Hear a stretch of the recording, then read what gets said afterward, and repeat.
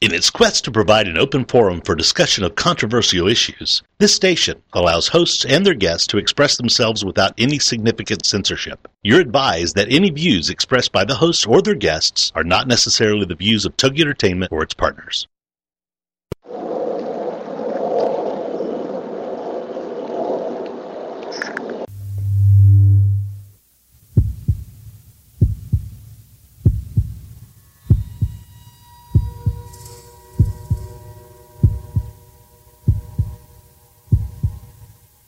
Come with us on a journey into the unknown, the unexplained, and the unbelievable. We will test your senses and challenge your beliefs. A world where science and religion clash. Or do they? You will meet real people and hear real stories, but you will not believe. You will witness strange sights and hear strange sounds, but you will not believe. This is the New England Ghost Project. Welcome to the nightmare. Good evening, everyone, and welcome to another edition of Ghost Chronicles International. I am Ron Kolick, your host, the gatekeeper to the realm of the unknown, the unexplained, and the unbelievable, New England's own Van Helsing. And with me, all the way from across the pond and into the future and my past or whatever it is, the great Mr. Stevens Parsons. Good afternoon, and I hope everybody out there on the East Coast is safe. You've just had a dose of British summer weather. Nah, we just had a spell. It looked pretty rough. Nah, we've had worse. You've had worse. Oh well, there you go. Well, worse. Good to hear that the majority are okay anyway. You know, we had Cal on the show. That was probably worse. Where is Cal?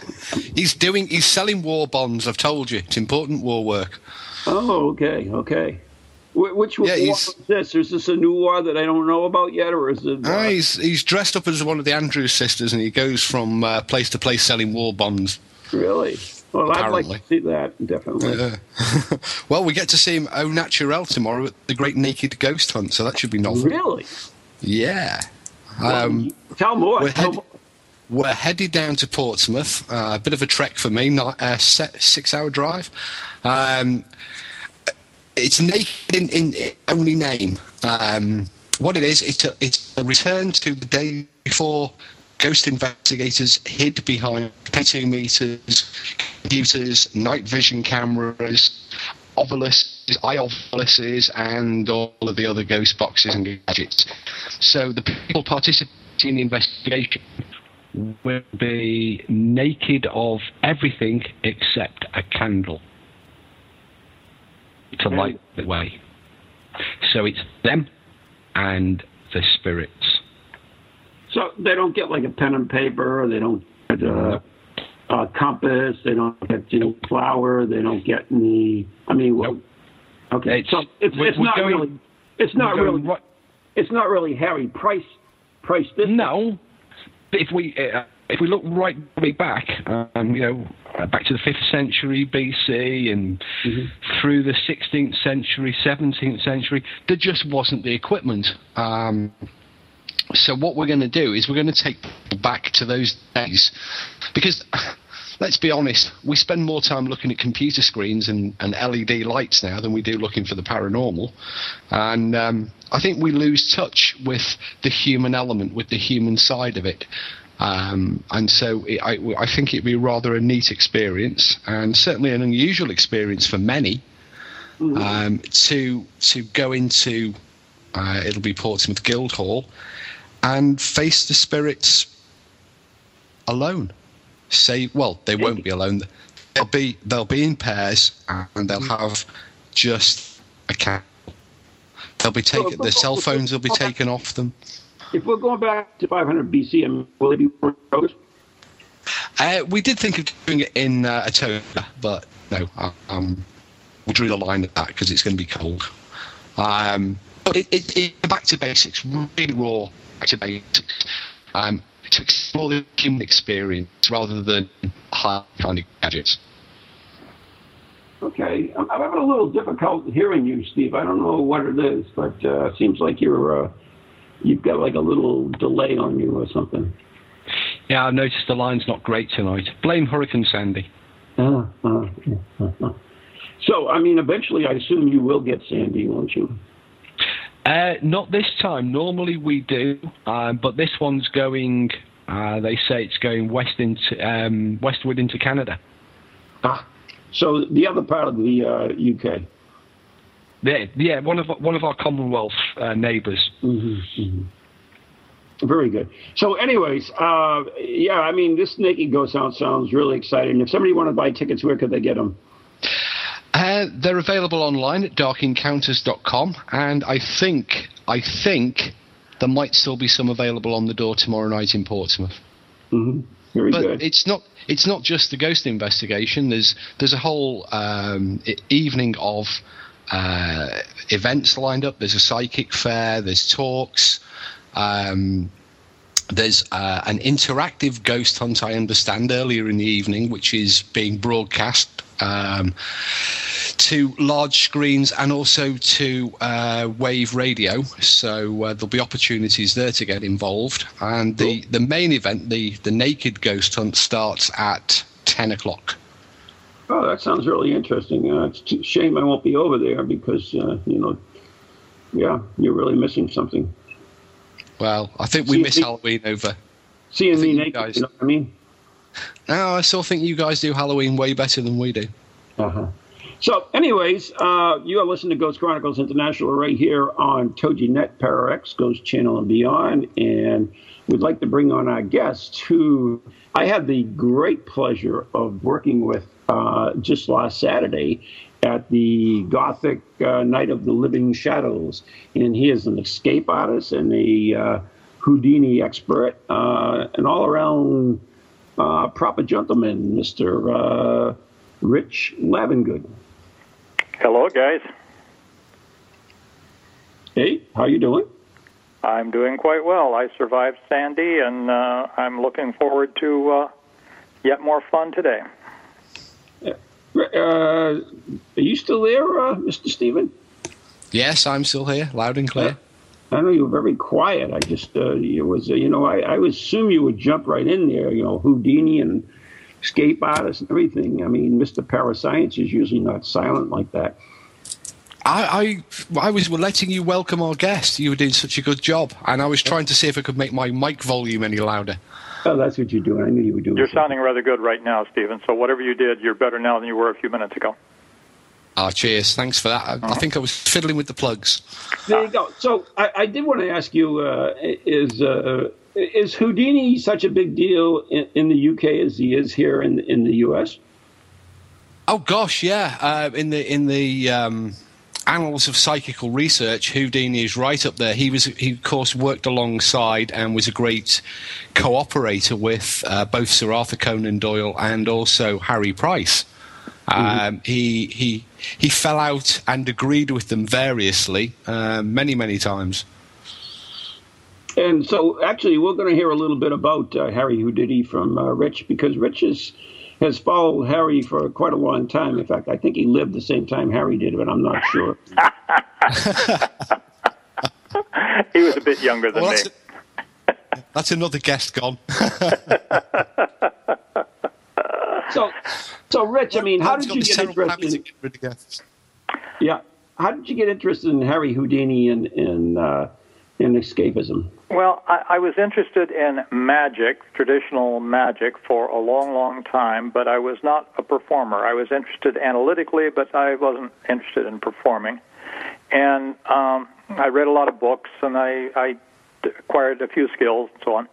And in the course of this avocation, I ran across a gentleman named Don Viano, and Don was really into Houdini. He was a student at Burling Hall, and they had contrived this act called Houdini Lives Again. And the intent was to recreate the Houdini-type escape show. And so I was intrigued with this. I'm an engineer by training. And so all of these nice toys intrigued me. And then Don was injured in an auto accident, could no longer perform the show, and he asked if I would like to purchase the show, and he would teach me to do all of these wonderful things. And I said, hell yes. So I jumped in with both feet, and for the next many years had a lot of fun doing a wonderful show, very different than most all magic shows and different than most escape shows. And fortunately, I had a day job, to quote Dave Vernon. I had a day job which provided a living for me so that I didn't have to depend on escape shows to pay the rent. Over the years, we found that it was very difficult to sell the concept because it's not a commercial concept in today's world. However, every time we sold a show, 90% of the time we rebooked. So we knew we had a commercially viable product, we just didn't know how to sell it. And so in doing this and working with it, I encountered other people like Sid Radner, who was the foremost collector of Houdini memorabilia, lived a mile from my house. And so we ended up talking about Houdini all the time, and I'm reading about Houdini all the time, just because it was relevant to my avocation of performing Houdini-esque escapes. And so now I've retired from performing the show. I still enjoy reflecting on those wonderful days and talking about Harry. He was a most engaging person. To say, Stephen mentioned he fell into and out of relationships with certain people. He was not an easy person to have as a bosom buddy. And they came and they went. However, he made a number of acquaintances that locked in for him. Certain people brought certain things to the party that he was firmly attached to. His issue with Arthur Conan Doyle, they were both in quest of someone who had recently died, and so that was a good basis for an immediate friendship. Arthur Conan Doyle's young son had been killed in the precursor of World War I, and so he wanted to contact his son, and of course Houdini's mother had died, and he wanted to contact his mother, so they had a common bonding interest there. Arthur Conan Doyle got irritated with Harry when Harry started exposing fraudulent mediums, so there was friction there. But in my understanding, Harry exposed mediums commercially as part of his program for the last year or two. He exposed a fraudulent medium every night, and so he was presented as being a cynic. I won't say a skeptic because a skeptic is open-minded. He was presented being a cynic who did not believe. There is no evidence that I can find that suggests he really didn't believe. I think he was truly a skeptic. He was looking for evidence. And when he was exposing a fraudulent medium, he was not saying, this is BS, it doesn't exist. He's saying, this dude doesn't have it. But he kept looking and hoping. I actually have a question for you. I mean, sure. Who, if you were fraudulent, who in your right mind would go on the show with Harry Houdini knowing they would expose you? Oh, he had advanced men who went into town before him. Yeah. And they would find somebody and identify him for him. And sometimes Harry would go in costume and go attend a seance at this medium's place. And then, unbeknownst to the medium, he would then be the subject of tomorrow night's show here in the medium's hometown. Oh, so they weren't really there. He would just reproduce what they did and talk about it. And he would put a X mark on their sidewalk or on their steps or something to prove that he was really there and da-da-da-da-da. And part of the friction with Arthur Conan Doyle was, are you really seeking communication or are you looking for fraudulent medium that you can exploit for your own commercial benefit? And so Arthur Conan Doyle felt that Harry was being distracted by the commercial aspect of exposing yet another medium, rather than looking for the true medium that could put him in contact with his mother. So that was the source of the friction between them. And Harry made most of Harry's career, he was in vaudeville, and he was doing a 20-minute show 5 times a day. A lot of hard work. And only after he became wealthy and could structure his own show did he put together the full evening show, and that was the show that we tried to emulate in the Houdini Lives Again show. And he did 1/3 was magic. By most accounts, he was not a good magician. 1/3 escapes. By most accounts, he was extraordinary. And 1/3 was spiritualism and exposing fraudulent mediums. Wow. It was a 3-part show. Lasted 3 hours, sometimes 4 hours, kind of like a Ron production. No firm script to follow here. You just kind of play it by ear and follow where it goes. Well, that sounds familiar, doesn't it? Been there, done that. So in his show, he would have a full 20, 25-piece orchestra. To interrupt you, is that, Harry Houdini as a performer, and, that's what he was, that's what he did. But yet he was so involved with spiritualism or life after death. It's hard to separate the two at times. I mean, where does the magic end and where does the paranormal begin, I guess? This was the thing that interested me because I saw so much that said, oh, he was a disbeliever and he was out to disprove. And one of my key phrases, I talked to you, Ron, they say he was exposing fraudulent spiritualists, and I resent that term deeply. He was exposing fraudulent mediums. Spiritualists are like Baptists, Methodists, etc. That's a religion, and you don't expose a religion. You expose mediums. 2 months before his death, he gave a talk in Utica University in Utica, New York, in which he clearly said that he thought it might be possible to communicate with the dead. Now, this was 2 months before he died. Mm-hmm. So he was not a cynic. He was not a disbeliever.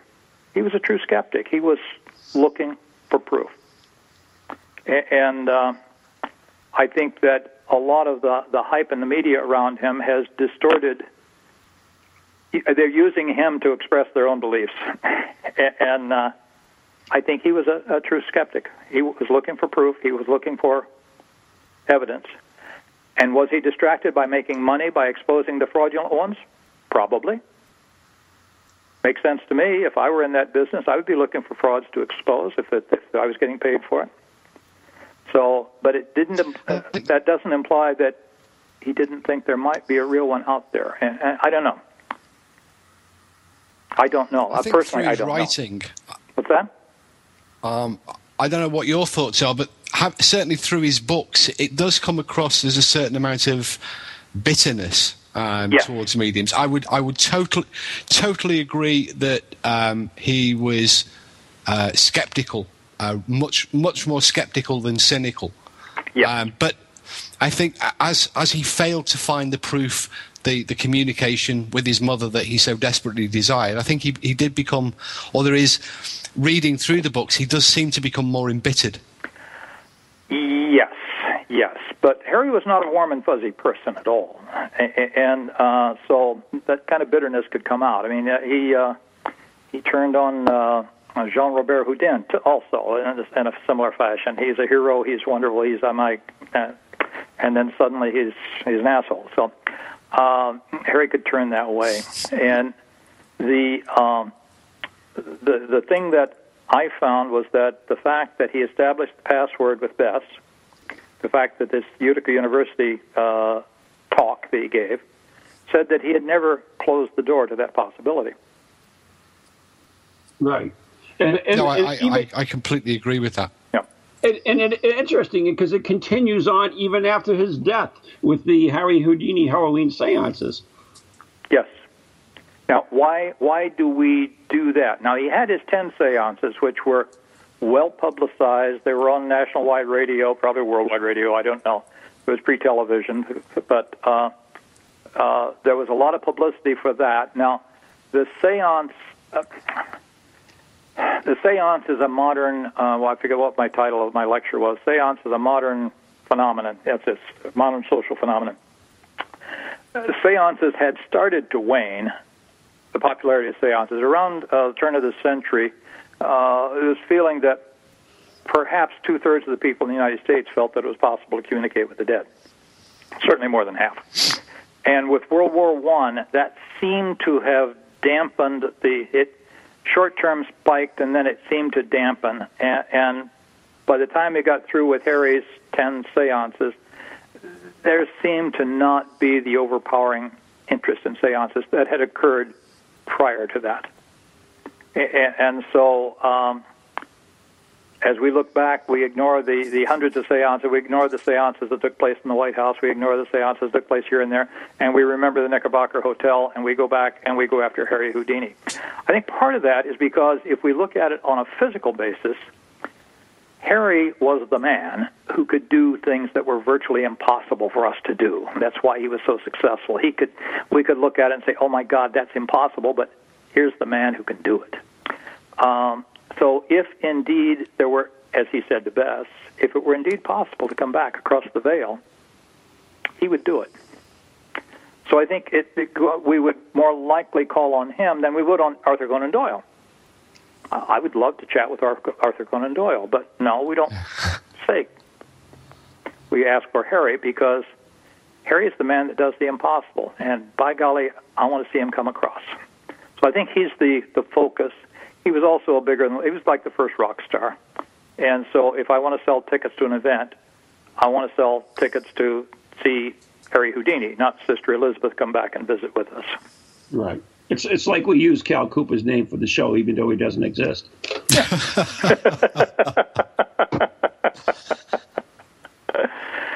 Yeah. Houdini was say the key figure. But there was, if my memory serves me correctly, I have a book somewhere by another magician who was also deeply involved in psychical research. Was it Joseph Dunninger? Yeah. Oh, yeah. Absolutely. Who was also, wasn't he a disciple and friend of Houdini? For a while, yes. Dunninger was a later figure and had a TV show and did all sorts of stuff. He was not as charismatic as Houdini. But yeah, I had a book that he'd written. It was 100 Houdini magic tricks, and there's a great section in it that relates to the sort of things that were done by within the seance room by mediums, a sort of expose. Yeah. And I know that Dunninger also worked for one of the councils for psychic research, and made an offer that any medium could reproduce his by the psychic or supernatural means. Right. He offered a cash prize. Right, and again, picking up on the Houdini tradition and going forward with it. Yes. Yeah, I never met him. I have friends who knew Joe well, and interesting character. But yeah, but I think he was approaching it less. Houdini wanted to talk to Mama. He was a mama's boy, and that was his primary motivation in the beginning, before he got intrigued with the other aspects. I think Joe Dunninger was just intellectually curious. Is this something that's real, or are they all fakes? And then, of course, Randy followed in Joe Dunninger's footsteps. Right. But Randy, I think, still has the challenge out there. Yeah. And there's also a good book, and I don't think it's in print anymore, called The Psychic Mafia, which is, I believe, Lamar Keene or something like that, Keene Lamar or whatever. Yeah, that's based on Camp Chesterfield out in Indiana. Uh-huh. And it exposes total corrupt. It's kind of like Chicago politics. You start with an idea that's basically corrupt, and now you see how corrupt can you get it. And they had files on people. They had mediums all over the country who participated in this. And so when you visited your hometown medium and you did so-and-so, those files would go into Camp Chesterfield in Indiana. And then when you showed up at Camp Chesterfield, they'd pull your file and know all sorts of things about your past relatives and so on. It was a highly organized operation, and it was like the mafia. It was well regulated. You didn't get in easily, and you didn't get out alive easily. Yeah. So, but fraudulent to the hilt. Now, my contact with spiritualists. I'm not a spiritualist, but my contact with spiritualists has been at Lilydale in upstate New York, and at Lilydale, I will assume true believers, and certainly the residents there, kind of look askance at Camp Chesterfield. They know there's a lot of fraud that's gone on there. Okay, so they look down upon it. Yeah, and one of the questions that came up there, I was sitting in a room with a group of people, and they said, well, why are we letting physical mediumship go away? There are so few people practicing physical mediumship, that if we don't have more classes training us to do this, soon it will all be gone. And the response, I thought, was brilliant, perhaps rehearsed, I don't know. It's too difficult to tell the difference between real and fake physical mediumship. Oh. Wow, that's profound. Mm. So now, if it's real, but I can simulate it with a magic trick, then the Houdini-esque challenges, if you can do something I can't do, that's not totally legitimate. If I can actually get the spirits to talk to me through my spirit trumpet, and you can fake it in a similar fashion, it doesn't mean that I'm not genuine. Yeah, you know, that's an interesting thing, because I've always said that about the ghost hunters. Now, the ghost hunters' creed has always been, if we can reproduce it, then it's not real. But the only problem with that, just because you can reproduce it, doesn't mean it wasn't real at the time it happened. Bingo. It's very simple psychology. But we've discussed this, Ron, and what we've always said is, what my line has always been is, if it can be so readily reproducible, then the likelihood of that being the real outcome is greater than it being the paranormal outcome. No, because when they do that, they don't. No, that's not true. Because if you're gonna do that, you have to make sure you reproduce it in all circumstances. I mean, it has to be taken all conditions. Who was in the house? What time was it? All that stuff. I agree with that, but I agree with that. But what you have to, you have to work on the basis that the paranormal is probably very unlikely. So that if there is a more plausible explanation, then that should be the Occam's razor. Yeah. Yeah. The most obvious explanation is probably the correct one. That's a good creed, but not necessarily always true. I didn't say it was universally true, but what I think it's a good basis to work from when you're conducting an investigation. For example, if the medium is walking around with an iPhone and they're getting extraordinary information, then the mediums walk around with iPhones. What's up with that? Lots of them do. Well. If they can get the information without the iPhone. Anyways, we're going to have to continue this because I can hear the tunes right now, which means we have to take a break. And I do want to continue this. You are listening to Ghost Chronicles International with Mr. Parascience, the great skeptic himself, Mr. Stephen Gossens, and, of course, the humble Mr. Dan Helsing. And our very special guest today is Richard Levengood, Houdini. Welcome to TalkingNet, we'll be right radio back. With a cutting edge. Feel the need to do some soul searching or make some changes in your life to create a more positive future? Then Circles of Wisdom is just the place for you. Circles of Wisdom is a metaphysical bookstore and more, located on Route 28 in downtown Andover, Massachusetts. We carry a large selection of books and music, crystals and gemstones, jewelry and gifts, sage, aromatherapy, and so much more, all in a relaxing and welcoming atmosphere. We offer classes on a variety of topics like yoga, Reiki, psychic development, alternative healing, and personal transformation. For guidance on this journey we call life, get a reading from one of our many readers at Circles of Wisdom, 90 Main Street in downtown Andover, right next to Bertucci's. Call us at 978-474-8010 or check us out on the web at www.circlesofwisdom.com. Lots to see and do in a feel-good place, an oasis in this hectic world.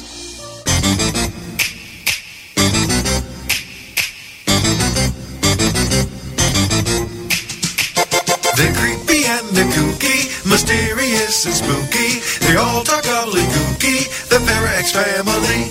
The shows are paranormal, not stuffy but informal. The topics are abnormal, the Parax family.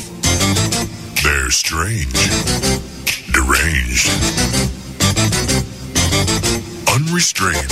So grab your favorite brew, it's time to rendezvous as we give awards to the Parax family. Take 6,000 1427. All right. Hi, I'm Ron Kolek, author and lead investigator of the New England Ghost Project, New England's own Van Helsing. And I'm Ann Kerrigan, the blonde bombshell, and I'm the lead investigator of East Bridgewater's Most Haunted. And we'd like to invite you to tune in Ghost Chronicles, The Next Generation, every Wednesday night at 7 p.m. Eastern Standard Time on www.toginet.com. So Ann, what are they going to hear on this stupid show? What are they going to hear? They are going to hear things that they can't believe are happening. Like Beyond Bizarre. And cemetery tripping. Oh, that's your deal, right? Absolutely. Yeah, one of these days you're going to get so scared of one of these cemetery tripping things that I'll have to get a new co-host. I am brave beyond belief. Yeah, we'll see. Scares me. So anyways, if you're bored and you got nothing to do on Wednesday night, tune in to Ghost Chronicles Next Generation with Ann and Ron. See you then. Everything you heard about witches is true. Halloween is the time of year when the shades of the dead whisper from forgotten places and spirits walk among us. The witches of Salem, Massachusetts honor this time with Festival of the Dead, an annual event series that explores death's macabre customs, heretical histories, and strange rituals. Founded by Salem witches Sean Poyer and Christian Day, and hosted by the foremost authorities on the spirit world, Festival of the Dead beckons guests who step through the veil into a mysterious realm where spirits await you. To learn more or to purchase tickets, visit festivalofthedead.com or call 978-740-9783. Happy Halloween!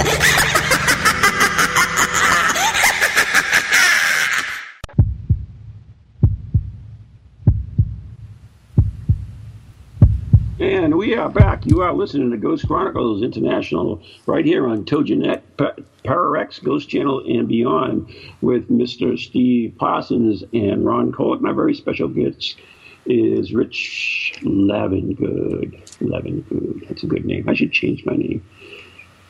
Anyway. Yeah, I had to change mine when I went on stage, so that's okay.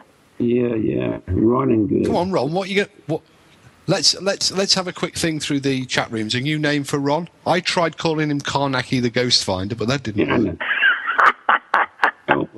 But I do want to touch on two things. First of all, one thing I do want to mention before I get in is I have an event coming up, so I got to push it right now, and that's Dining with the Dead on November 13th at the Wyndham Restaurant with Roxy Zwicker of New England Curiosity. Tickets are on sale at NEGhostproject.com, the letter N, the letter E, ghostproject.com. And I got some other events up there too, but check them out, whatever. But anyways, the other thing I want to mention is, yes, dear? Yes, Stephen?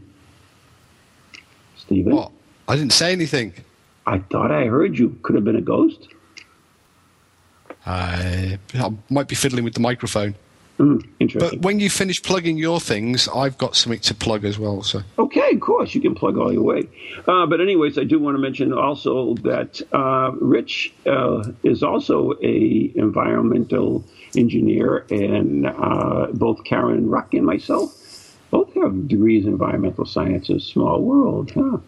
Anyways, plug away there, young man. Okie dokie. I might not. It's with some trepidation. I'm waiting for tomorrow morning because I've spent the last 2 days last week and the last 3 or 4 days via electronic communication.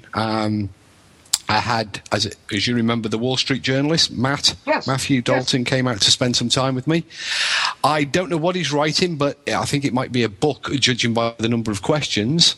Anyway, he told me today it's in the Wall Street Journal US edition tomorrow. Now, I won't get to see it, so... yes, you will, because... it might upset him. Your good buddy will get you one. Oh, cool. But I'm just wondering... I've been quite forthright in some of my answers, so I might not be Mr. Popular tomorrow. Yeah, well... Depends on the circle you're referring to. Maybe you won't get it then.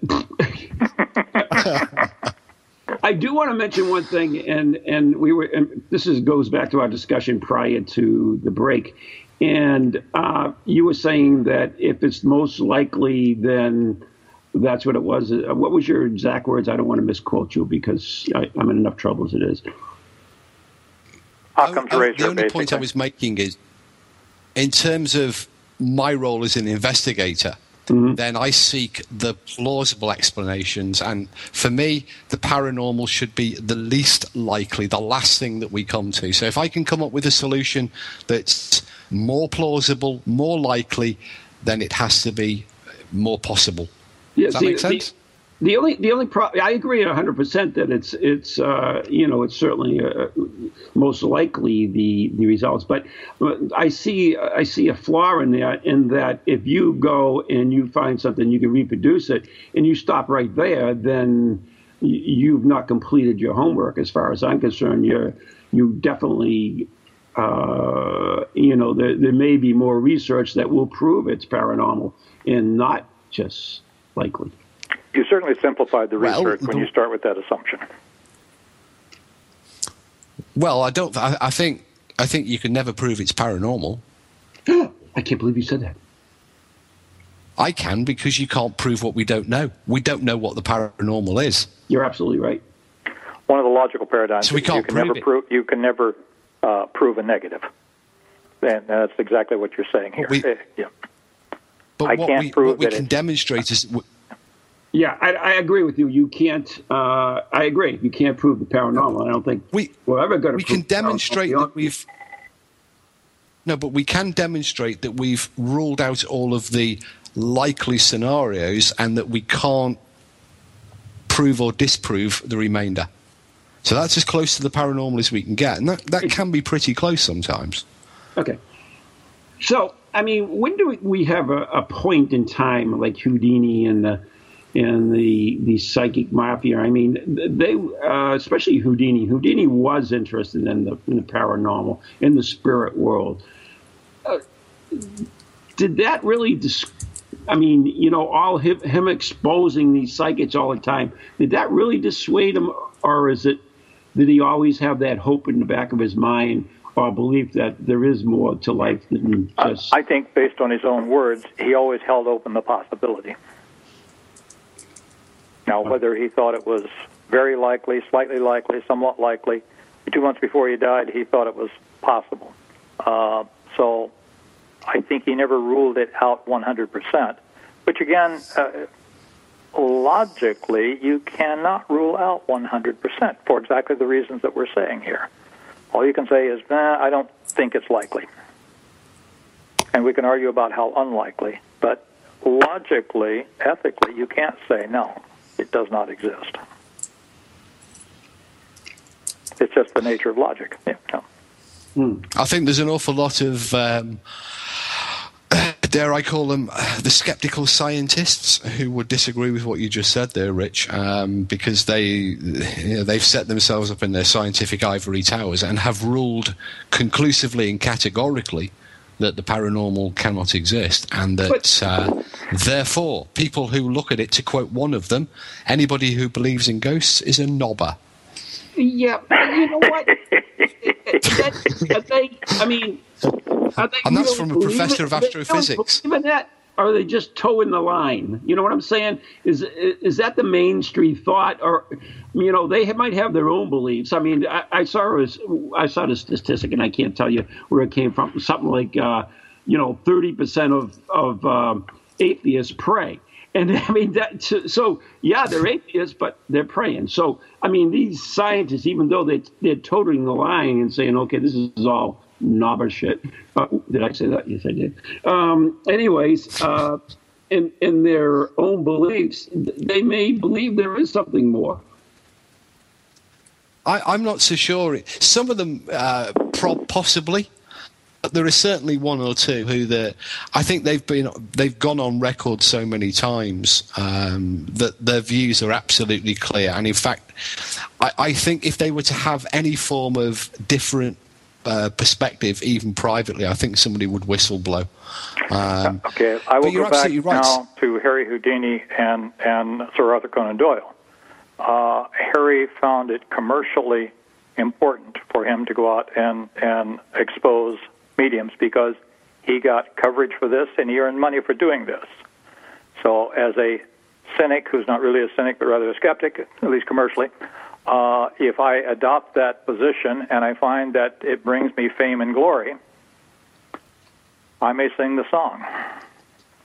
I can't necessarily agree, Rich, because Harry Price also not only cooperated with and in several instances brought to the public's attention what he considered to be excellent mediums, but at the same time he would put a torpedo into any one of them that he thought was a fake. There is, I don't think there's any dilemma between exposing fraud and at the same time having a belief that's pro spiritualism or pro survival. No, I'll buy that. What I was suggesting is that the vocal skeptics of today get their media coverage because of their extreme position. If there was any equivocation in their position, they wouldn't be getting the press that they get this way. So I'm suggesting there may be a motivation. I agree. I'd also wonder how much would they get if they suddenly changed sides? How much extra exposure if Professor Brian Cox came out and said, you know what, I've studied this and I believe, but the problem with Cox and some of the others is they just haven't studied it. They know nothing about the subject. Ever since I got into the paranormal, there used to be a guy, and he's still out there, Joe Nichols, and he was with Psy Cops or whatever the hell they call themselves now, and he used to always trash whatever I said and everything, and he knew me, didn't know me, didn't know anything that I did, but he was always there to speak out against it. And when I look at his background, Ron. I don't know if you hear me or not, but I just lost you. No, you're loud and clear. Okay, so anyways, I looked at his background and I found out he was a freaking English teacher. An English professor. I had a better scientific background than him, but he got the press because he was with this Psychops, and that was the mainstream. Ghosts of bunk and blah, blah, blah. Well, what's Randy's qualifications? I don't know. None. Absolutely zero zip zilch. Apart from he does a good line in impersonating Santa, and but beyond that, his qualifications for doing what he claims to be doing are absolutely zero. The problem with so many of these skeptics is that people respect them because they have qualifications in science, and they use that qualification to browbeat people into listening. How many times have you heard people, as a scientist, while speaking as a scientist, looking at it from a scientific point of view? Science is a methodology. You don't have to be a scientist to do science. But what you should do, if you're going to talk about a subject, is at least study it. And these people just do not study it. Their knowledge is it's beyond poor. As a trained scientist who made a living doing real science for a long, long time, I agree with you, Steve. Thank you. It's laughable to me, some of the science that I see from the skeptics. Basically, they're just making a name for themselves by trashing ghost hunters or paranormal investigators or parapsychologists or whatever. That's what they do. That's the point I was making. That's the Houdini-esque type thing. Yeah. I'm doing this because I make money at it. It may or may not reflect my internal beliefs. But I know I will be rewarded with fame if I do these things. If I wear this hat, then people will come and interview me, and my name will be in the newspapers, and I will be famous. My neighbors will be impressed with me. And if I am honest and open a possibility of the other side, then I don't get the headlines that I get now. I don't get the gigs that I get now. I don't get the requests for lectures that I get now, because now I'm ambivalent. Or I'm not selling what they want me to sell. You make a very valid point there. But I wonder whether, in terms of commercial, at least for short-term gain, if one of them wants a new kitchen or a new car, if they just come out and say, do you know what, I believe, they'd certainly be in demand for a few months. Yeah, just a few months, though. Yeah, that could be. And then he would be attacked by all of his former friends and neighbors. And it's a possibility. Maybe we should set up the experiment and have a go. Right. I'm just looking at. Go ahead, Steve. You're looking at the question in the chat room. No, I was just looking at the question in the chat room. Before I remind you that we have to do the dice, the die. Oh, yeah. Thank you very much. Okay, so do you want to deal with that question? It's from Brian, who says, also, conversely, some parapsychologists and investigators really also need to study, well, I agree totally, study certain scientific principles, physics or psychology, before they also say that the scientists are all wrong. And that's an equally good point. I mean, let's be honest, the vast majority of people who investigate ghosts have no basis other than perhaps a TV program or a very flimsy sort of background reading of the subject. That's not to state all of them. There are some excellent paranormal investigators, but unfortunately, as with so many areas of amateur pursuit, there are an awful lot of people who make a living as plumbers by day and ghost investigators by night, etc. Not to denigrate plumbers at all, but there are scientific methods that are available to all of us if we choose. But then you get back to the philosophical question of if there is truly a paranormal thing, does our scientific method still prevail? Right. And I don't know. As a trained scientist, I don't know. I know that the scientific method was developed to deal with the physical world as we know it and understand it. Now, if there's a parallel universe that is existing within our same dimensions, my scientific method is not going to detect that parallel universe.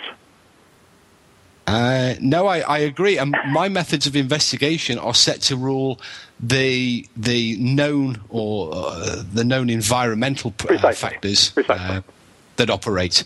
And we know, for example, that low frequency and some high frequency sound can cause effects on people. They may then determine a paranormal. But we need to remove the known and then look at what's left. Agreed. Okay, I know that we have to do our what's the name of that again? The Xenodice Xenodice thing. So why don't we do that? It keeps contact. Yeah, we'll do that towards the end of the show. Okay, what is going on? Okay, sorry. It's a bad line. It's a bad line, that's all. Okay. Why don't we hold that towards the end of the show so that we'll finish with Rich, and then we'll do the experiment. That way we don't have to break it up in the middle of it. So that'd be very cool. What we've been doing, Rich, is we do these. Steve has been throwing these dice, and people have been remote viewing them or whatever, or precognating or whatever they're doing, and coming up with the things and sending them to Cal Cooper. So get your pencils and papers ready, and we'll do that in a couple of minutes. But with time running out, I do want to talk to Rich a little bit more about Harry Houdini and the Beth seance. Now, I mean, as part of the Gothic Night of the Living Shadows on Saturday night, one of the things we did do is the seance at the very end, and we played actual pieces of the last seance. And at the very end of the night, we played Beth's last message, and she says that she does not believe in the paranormal and life after death. Isn't that what she says? Correct. So do you think she really believed that? Beth had a very hard life after Harry's death. Harry, of course, was teetotaler, never tasted alcohol or anything. Beth got into alcohol, I don't know before, but certainly after. And she had some very difficult times. She suffered a lot of depression, some alcoholic issues, and she really, truly thought he was going to come back, and he didn't, and she got very bummed by all of this. And finally, basically, it was back to Harry's statement, if anybody can do it, by God, I'm the one. And so if Harry can't do it, then obviously nobody can do it, because Harry is the ultimate. I think that was the position she was in. So she said, no, the light is out. Good night, Harry. It's impossible. She spent 10 years. She would kept a light in the bedroom window at night in case his spirit was wandering about looking for the bedroom. And she would sit with a picture of him lighting a candle from noon to 2 o'clock on every Halloween because he died at 1:30 in the afternoon. And so here's the warmth of the candle to attract his spirit. I mean, she did everything she could to aid his spiritual return. And he didn't show up. Therefore, it's obviously impossible. Nobody can. The only thing we can say is he didn't show up to her. But indeed, we're unaware that he didn't show up somewhere else. Because there were many, there have been many people claimed he showed up somewhere else. But I was at a seance where his mother showed up. But that's another story. Yes. But to Bess, well, realistically, if he were going to show himself to anybody in the universe, it would be his mother or Bess. His mother was already with him. So it would seem that Bess would be the target. So I think that was the philosophical basis of her statement then, that I don't believe it's possible. Yeah, but the only question is we don't understand the paranormal. We don't know what's possible and what is impossible. So she might have been there and she just wasn't aware of it, wasn't cognizant. I mean, Indeed. It's very possible. We don't know. She was under heavy influence of the gentleman who performed as Dr. Saint, and there was some games going on there where he got her in a drunken thing, and he got the password from her, and so he announced that Harry had returned, and here was the password to prove it, and a lot of stuff going on in her life. She was totally devoted to Harry, and when he was gone, life ceased to have the kind of meaning that she was accustomed to. And so I think she was just not mentally capable of dealing with the trauma. So I wouldn't put any great trust to it. I'm sorry, Stephen, you said? I was just... it was just a comment that if she was that unstable and couldn't handle it, then maybe that was one compelling reason why Harry decided not to come back. Interesting. Very interesting. Could be. So anyways, Rich, we're going to have to say goodbye to you because we have to do our experiment here because Cal Cooper needs more emails, evidently. I'm anxious to hear the experiment. May I listen in? Absolutely. Oh, yeah, well, stay with us then. Okay, I just won't talk. Okay. Thanks, Stephen. It's been fun. Ron, I'll see you soon. Okay, Rich, if you're going to listen in, you may as well take part in this as well, my friend. Okay. Don't mean to intrude. All right, Stephen, you want to explain it for our listeners once again? And Rich? Okie dokie. For the benefit of those who don't know, what we've been doing over the month of October is we have been throwing a series of 5 Zener dice on each of the shows. The Zener symbols, which are the famous symbols used by the Rhine Institute for ESP getting, is a square, a circle, a wavy line, a star, and a cross. But because the dice are 6-sided, we have an extra secret symbol. So we will throw the 5 dice in sequence, and there'll be a short pause in between times. I'll note them down. You note them down and email your results to contact@calcooper.com. And I think when we've analysed the results, I think there's also a prize for everybody that enters, isn't there, Ron? Yeah, it's a random prize, so everybody that enters get a chance to win it. And I mean, it'll probably be amazing. It'll probably be a date with Cal or something. I don't know. I'm not quite sure. Yeah, second prize is 2 dates. Yeah, second prize 2 dates. That's a naked ghost hunt, I'm sure. Anyways, so are we ready to go? Okay, we're ready with dice number 1. Throw the dice number 1.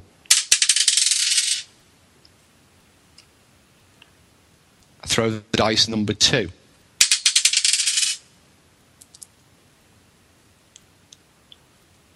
And number 3.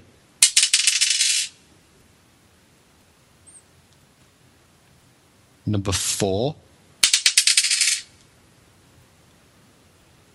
And finally, the 5th dice.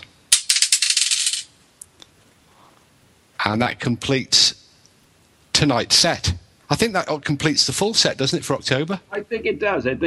So anybody that enters, send that to contact at calcooper.com, and you're automatically entered to win a fabulous prize, something really proper. And we also know, having run this past last week, Dr. Simon Sherwood, the parapsychologist, that this constitutes a proper double-blind experiment because only I know the results of the throw. Cal is ignorant and blind to the results so far in.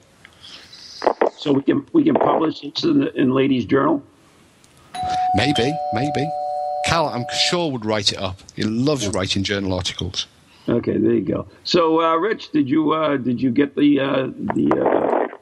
I got 2 out of 3, but I got 3 out of the 5, but I'm not sure. I'm writing them down, and I'll be in touch. Okay, you send those to contact at calcooper.com, and we'll know. So, Rich, thank you so much for being on the show, as always, and you and I will be doing stuff together in the future, I believe. That's the plan. If either one of us don't die. But I cross the pond about once a year. I would like to hook up with Stephen next time I'm over. Oh, definitely. Beautiful. Ron, can you move Spirit Quest to next Halloween? I can do anything. Very possible. It's better than the summer, isn't it? Yeah, we're not doing it in the summer. I was thinking September, but Halloween may be doable. Okay. So, Rich, we're going to say goodbye to you. Thank you very much and I will be in touch. I enjoyed it. Excellent. See you guys later. Thank you, Bye-bye. Rich. Thank you. Evidently, the pizza bell rang, and I didn't hear it again. That means the pizza from the dead is here. So, what the hell? I mean, how come I can never hear the bell anymore? It really irritates me. I don't know. Maybe you just got wax in your ears. Did you hear it? No, not tonight, I must admit. Tonight's been this is normal. Must be paranormal then. Well, tonight's been a bit unusual. I don't know whether it's the weather or something, but we've had, I think it's the first bad line we've ever had. Really? There are no bad lines, just bad girls. Okay. Is that something? I don't never mind. Whatever. Anyways, anything, once again, go to your naked ghost hunt, which is where?